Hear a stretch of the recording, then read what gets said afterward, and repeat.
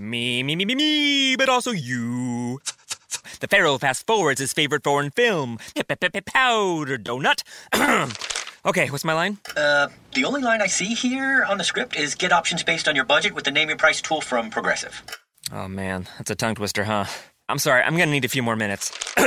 Bulbous Walrus, the Bulbous Walrus. The Name Your Price tool, only from Progressive. The owl ran afoul of the comatose coxswain. Progressive Casualty Insurance Company and affiliates. Price and coverage match limited by state law. You think of Earth as a singular planet. In fact, it is anything but. For this is a story not of a universe, but a multiverse. Where universes and planets, such as Earth, were replicated and mirrored across a vibrating, infinite plane. Some barely different from the next. Others drastically so. This is DC On Screen. Every week, Dave and Jason talk about the multiverse of DC properties on film and television. But be warned, if it's been officially released, you can expect they'll spoil it. Welcome into DC On Screen. I am your host, David C. Robertson. This is my co-host, Jason Goss. Hello. And for this episode, we'll be getting into the season premiere of Arrow, Season 6, Fallout, as per Wikipedia, which they do warn us it might be too long or excessively detailed, by the way. In flashbacks, Slade heads to the Argus ship alone while the others take refuge in the plane.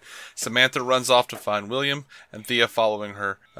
John's right pectoral muscles are injured while rescuing Felicity. Oliver finds Thea in critical condition and a dying Samantha, who asks him to look after William. Dinah and Quentin are attacked by Laurel, whom he shoots. She is later saved by an unknown man. In the present, Thea is still comatose, and William blames Oliver for Samantha's death. Laurel and her mercenary team attack the SCPD. During another confrontation, John accidentally wounds Renee, his injury impairing his ability to aim properly. Determining Laurel will next attack City Hall, Team Arrow sets a trap. John stays behind, believing himself a liability in the field, while Felicity and Curtis go to disarm any bombs. However, Laurel's gang attacks the hideout instead, but they are driven off by Team Arrow. Quentin's reluctance to harm Laurel further allows her to escape. Oliver arranges another hearing for Renee to reclaim his daughter. Curtis discovers that Laurel stole a prototype T-sphere. God. Slade tells Oliver that he is traveling to Calgary to find his son, advising him to choose between vigilantism and William. Oliver and William reconcile slightly, even as pictures of Oliver wearing the Green Arrow suit leak to the media. Well, I'll be honest, I was super bored by this episode. I liked it. You liked it? Yeah. Okay. Well, this has been fun. Oh, man. What's happened to us? Why don't we agree? I don't know. No, I mean, I enjoyed it. Like, the downside, if anything, like, the only down moment maybe really for me was, William pointing at his dad saying, like, this is how I see the Dark Man. Like, that was weird. It's been weird since the trailer, and I haven't cared for it since then, but... Yeah, the bad man. Yeah, the bad... yeah. And this kid is clearly, like, 14 years old, man. Like, there's... It's weird. Like, he's obviously a... Yeah, he's an adolescent. He's not... He is old enough at English this point kind that... of child, and... It is a strange moment, because the rest of the episode, they show him to be a relatively intelligent person. Like, he's passive-aggressive enough that when his dad gets home and wants to talk, he's like, no, I'm tired of playing games, I'm going to bed. That's passive-aggressive. That is an adult thought. Yeah. And then later, when he's reading his little book, and Oliver comes in, and it is a nice moment where he finally says, like, there's a game on tomorrow, and the kid asks, like, what kind of game? Again, that's an adult moment. It's passive-aggressive, it's controlling, it's not... It doesn't, to me, coalesce with the kid who points, like, that bad image from Nicolas Cage's Ghost Rider. And there's the bad man. Yeah.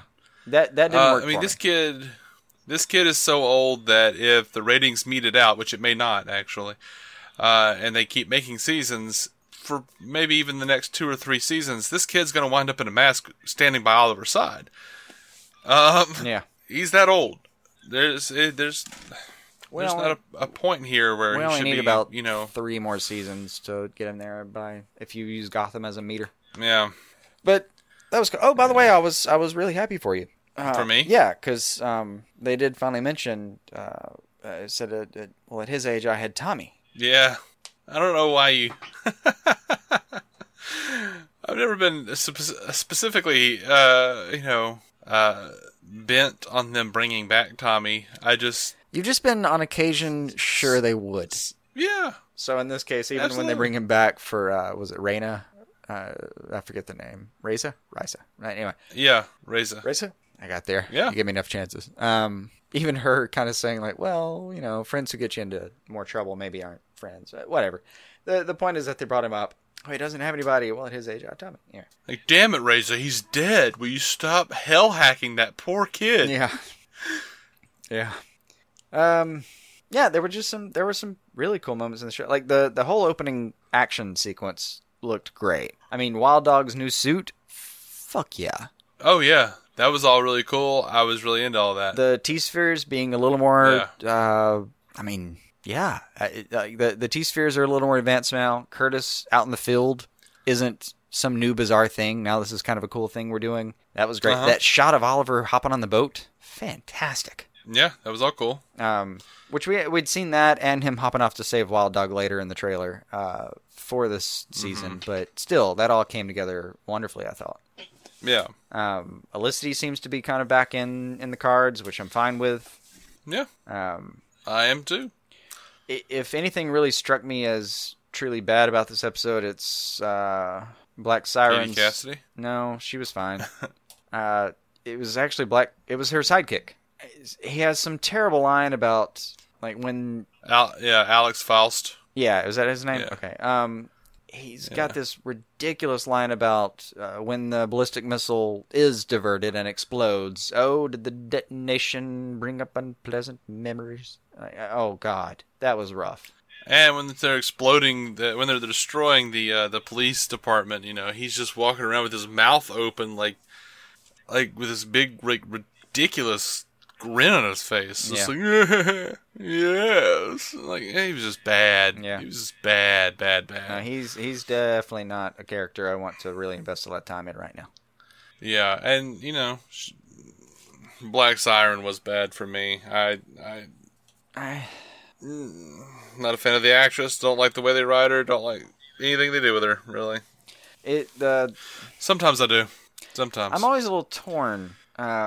And I think I may be more torn than ever on this, because a lot of her scenes, they're writing her against Blackthorn, who has a couple of really powerful moments in the episode. I mean, just the shot of him staring at 3 shots of, I think it was whiskey, who cares? Just the image of him staring at 3 shots and not drinking them in a bar is, that's something. Yeah, that was good. He was good. I liked that he's using Dinah as kind of a sponsor. Like, he's got some surrogate transitional stage of his daughter's legacy that he's using, and it really is like it's there was a lot going on with him this episode that I really loved. Like the fact that he can't get over the fact that that's his daughter. I feel like everyone's kind of coaching him through. No, it's I understand, but damn it, man. Like he says at some point, we both know this parallel universe crap is crap, and no,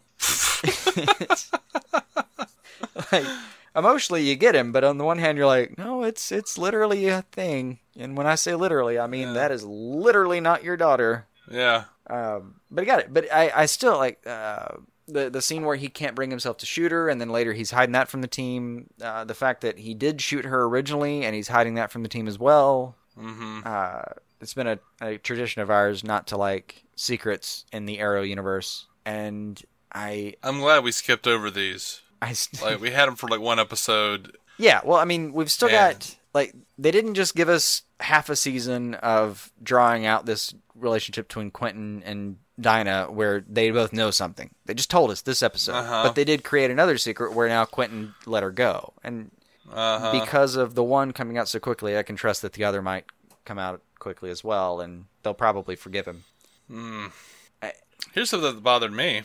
The whole time we've been talking about like Thea has no agency other than what a man does. Like what she's always got a man in her life is like telling her, making her do something, even if she's reacting against it. Until last season, where we were finally saying like, well, yeah, she's finally an independent actor. Absolutely. Now, they killed off Malcolm Merlin. She has no man in her life. They put her in a coma. Okay, but in all fairness to the writers, that wasn't their call. Is it still that they just need her to not be there for a minute? Is that all that it really is? now? They just put her on ice for a minute. Like, Willa Holland asked the show to, kind of write her down. Not out, but, hey, I want to go to part-time. So their solution was, well, in the classic tradition of television, we will coma you. Yeah. Oh, come on. Yeah, I mean, the only thing I liked about that is at least we get to see that, like, Slade has apparently been by the hospital before. I like that Slade and Oliver have kind of a working relationship in the present. Yeah. And they did get to bring in the line from the trailer about, like, you and I work between two worlds and can only do that for so long and stuff like that. And they both wish each other luck. It's a nice scene after all these years to see them do that. Yeah. So, I don't, I think I was mostly bored because they built it up so much. The producers built it up so much, like, oh, we're going to find out, maybe we'll find out who died. Maybe it'll be a slow burn. I'm like, no, everybody lived. Yeah, that bothered me. There are no surprises. Everybody but Samantha. Whatsoever. And even Samantha died the worst death I've seen on television in some time. Yeah, it was like, if there's going to be repercussions. All right, well, Thea's in a coma, and Samantha's dead. All right, we didn't know Samantha very well, so whatever. And Diggle, I'm really hoping, because real late in the episode, they show his scars, right, on the right pec there, across the shoulder. Uh-huh. Something happened to his right arm, and I'm hoping that's what's happening to him, that he's got some actual kind of rehab damage that he needs to work out, that he's not... Cause either he's got some rehab that he needs to go through, and he's not willing to kind of tell the team, I'm not functional yet, I'm not physical yet, I'm not there yet. Or he's doing a semi-ridiculous version of PTSD, where, like, obviously he was injured, he's going through something. I mean, the entire island blew up. It's not a case against PTSD, it's just that he makes this weird face and shakes his arm all strange when he's supposed to make a shot. That's just, I mean, for lack of a better word, kind of silly. I'm actually hoping that is real arm damage rather than just him flopping his arm around and widening his eyes every time I don't even know what you'd call that. The memory checks in. I think it really is more about his arm than his brain. But we'll see. It was a little I thought it was a PSTD. Is that right? PTSD. I knew it sounded wrong. PTSD. What you I thought it was described was that. a private STD. Yeah. Aren't all STDs private? Some are public, unfortunately. But they're all on your private. Yeah. No, that's not true. Which you make public, which makes them T. Just ignore me, which brings people. us to D. Stands for the dick. No. Let's move on. Stop. Let's stop everything that's happening there. Whatever thought you were working on, let's just do that instead. I don't know what it was now. Something about his arm and when they referenced it. I thought it was PTSD until they showed me the scar, Then I was like, oh, it's the scar. Yeah, I thought, like, well, this is kind of a... I mean, it's a known effect, the gun-shy thing. It's a known effect. I'm not discouraging it or discounting it. It's a real thing. But it looked weird. It kind of drew me out. It looked so weird. And when they showed me the thing at the end with his arm, I thought, oh, I hope that's where they're going with this. That'd be great. Yeah. He's like, it's both, Oliver. It's scarring and PTSD. And I can deal with that happily. Like, if what he ends up saying is that, like, every time I draw my gun, it's, like, every time I, like, my arm doesn't do that correctly, and it freaks me out, and in the heat of battle, I don't know what to do, and I'm just a little scared now, and I get it, blah, blah, blah, blah, blah. All that checks. Oliver's like, use your other arm, John. You gotta stop putting us in these situations. It's rough. Try to throw something with your non-dominant arm. It ain't easy. I'm not sure I could pull a trigger with my left hand, to be honest. Pulling a trigger is not actually that easy. It's I mean, it can be. I know there's a lot of variations, but like... dude's into Black Ops and all that shit. I would think he would, know how to do that. Just certain guns. It's real, the actual finger strength needed on certain guns is pretty high. You don't think Dig is I'm pretty ambidextrous? sure those arms can handle it. It's not what I'm saying. I don't think he's ambidextrous by any stretch, but that is a giant man. I'm pretty sure he can pull a trigger in any capacity. But if he was injured, maybe not. I don't know. Yeah, all right. Well, I don't know. I don't know why, but I just always thought of Dig as being ambidextrous somehow. I don't know. I wouldn't count it out, but I've always seen him raise his gun that way with right arm dominant. So same way I've never seen. I don't think I've ever seen Oliver fire a shot without his right arm being the one that pulls the string. Yeah. Well, I mean, he doesn't need to be in the field then. Right. Yeah. Damn it, man. Yeah. You and Quentin need to step out, man. Yeah. Go have a cherry pop or something. You know what I mean? Somewhere. He's got. I don't know what he's got to work on exactly. I was kind of wondering by the end of the episode, but there's Clint. And the theme for this episode seems to be pretty relevant to that. Like, kind of failure at being a father, right? Like we haven't seen how Diggle's new take affects his family, but Quentin has failed as a father. He feels. I mean, he's got one daughter that's just off doing God knows what with time, and we'll not get into the fact that she spent 6 months being miserable and didn't reconnect with her father. But who apparently could have really used it. Could have used some help at the time. But forgiving that, and forgiving the fact that she was in Star City for a fair amount of the episode. All right, so forgiving the fact that Legends exists to prove my point. He does feel like he's failed both of his daughters. And he sees this new incarnation of Katie Cassidy as a chance to save that relationship for him to whatever extent. That's fine. But it's also about like Oliver not being able to help William. Yeah, sure. And like even Quentin getting to counsel Oliver to some extent. I mean, there's a lot of father themes, I suppose, to the episode. Like Diggle can't help his team anymore. He can't be that big reliable guy that he's been. And to some extent, do you think he's kind of facing like a little bit like the Iron Man 3 problem? I'm just a guy in a tin can. I got some sense of that, especially when he benches himself for that one scene. Maybe so. I don't know. They could go that way if they wanted. He's obviously not helpless, but I mean, he can fight still. It seems he just has trigger issues. But beyond that, it was still like Renee getting another chance with his spawn, whatever that'll amount to this time. That just seemed to be the theme of the episode. Yeah, failure as a father. I did, by the way, like that Renee mentions that, like, I keep telling you, Hoss, I'm a poet. That was funny. That was good. I really like that guy. Yeah, I've had a lot of fun with him. Happy they brought him in. It was. I think I'm done, man. I think I may be as well. Oh, only other thing, like, what do you have to say about the reveal at the end there? What reveal? Well, Oliver clearly wearing the Green Arrow costume. Oh, I don't know. It didn't really strike me. We've done this dance before a few times now. Like, he's outed as the Arrow. He's outed as I don't care. Whatever. I kind of agree. I mean, looking at the promo for, like, episode 2, there's going to be some FBI agent that comes in and really fucks him up, and that seems to be where they're going with it. But my initial thought watching that was like, man, I really wish that was like episode 21 that they did that, because then I might really be able to see something. But episode 1 of this season, no chance. Yeah. Do you have any guesses on who helped Laurel or Black Siren? Sorry. Oh, he has nice shoes, whoever that was. Yeah, I don't know. I really don't. It hadn't even occurred to me. I was just like, well, we'll find out at some point. Yeah. I had really nothing on it. I was just wondering if you had a guess of some kind. I mean, these people are, these writers and producers are pretty bad about doing the thing where they're like, well, maybe it'll be someone you know. Maybe it'll be a whole cloth character. Maybe it'll be a name that you recognize, but it'll still be a whole cloth character. We're just usurping a name.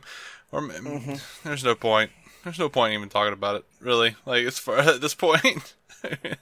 Yeah. It's all up in the air. I know. I think me and you partly have not quite forgiven him for that whole Coast City thing they pulled a couple of years ago. And so many other things. It's just like, stop playing with me. That hurt. I have a lot of respect for Guggenheim as a person. So don't take it the wrong way, but sometimes he dicks me around and I don't appreciate it. Mm-hmm. Appreciate what he does. Just every now and then I feel like he says something and it just plays with my emotions. How can that not be frustrating is all I'm saying. I'm human, man. Yeah. I'm actually, if anything, I'm more worried about the fact that there is a security mole somewhere on the team and we didn't focus on that at all. Mm-hmm. But I have a suspicion that's going to end up having to do with Felicity's past, because the producers did mention that we're going to deal with everyone as a team, but it's going to be kind of we're still going to use flashbacks, but we're going to focus on people. And they made it sound like it's not all going to be about Oliver and his struggles this year. It's going to be about like every part of the team and their own personal struggle, which could be great. Yeah. It could also be biting off too much and it falls on itself, but it has the potential to be great. Absolutely. I'm not looking to count this one out yet. Yeah. And especially like last half of the last season, it's the best Arrow's ever been. Yeah. I mean me and you were it was almost like a running joke with us that like early this year, so, you know, closing half of all these seasons, we were kind of saying like, well, I didn't think I'd say this, but Arrow was the best show on this week, and then that went on for like 6 weeks in a row. We're like, I don't know what's happening. Arrow's my favorite show right now. I'm confused. How did they beat Flash? Yeah, well, they beat him well. That's what happened. They did. And all of this doesn't even mention that somewhere out there is a vigilante, and we're just gonna have to deal with that too. All right. Yeah, were you at all amused? I promise the last thing I've got, but were you at all amused with Black Siren mentioning that I would have gone with fishnets? Promises. It was a nice callback. Yeah, it just kind of felt like that to me. It just kind of felt like it's just lip service. Hacky. No one's going to end up in fishnets on this show. Yeah. I mean, I want to say hacky, but I don't mean it in such a bad way. I'm just like, it's your standard, you know, comic book show callback where they are like, it just, we've been doing this shit since 2000, man. What do you prefer, yellow spandex? Yeah. All right, yeah. We live in jaded times. Like, because I swear, if this show had premiered in 2000 and that had been one of the lines before the MCU, before the DCEU or whatever it's called now, before there was an Arrowverse, any of that, if this had been like part of the revival of these shows, we'd have been giddy by that line. Yeah, you know, I didn't care for the line back in 2000, honestly, with X-Men, because I felt like that was their way of pointing at the comic book fans and looking at everyone else in the theater and going, "What a bunch of freaking dorks, right? Yellow spandex, lame shit." Yeah, well, you know, especially with X-Men, I was particularly annoyed because they were in spandex when I loved them. I mean, before I read them, I saw them in the animated series, and that's a real piece of my childhood now. Yeah, I mean, Cyclops goes, "Would you and prefer yellow spandex?" And wonderful. And I went, "Yes, I would prefer yellow spandex." That would be fantastic. Can we do that? What can we do with his facial hair? Maybe not spandex, but can we make this look like a thing that I once saw? Anyway. Whatever. I'm done. Yep. Alright, guys. We will be back with probably a pretty big news episode. Probably on Tuesday or Wednesday. And thank you guys for listening. We are in partnership with TV Time, your TV show calendar available on the web, Android, and iOS. You can find us on Twitter, DC On Screen, Facebook, come like us, DC On Screen. DCOnScreen.com for every episode for free. Just come check it out, see what's going on. Until next time, keep some DC on your screen.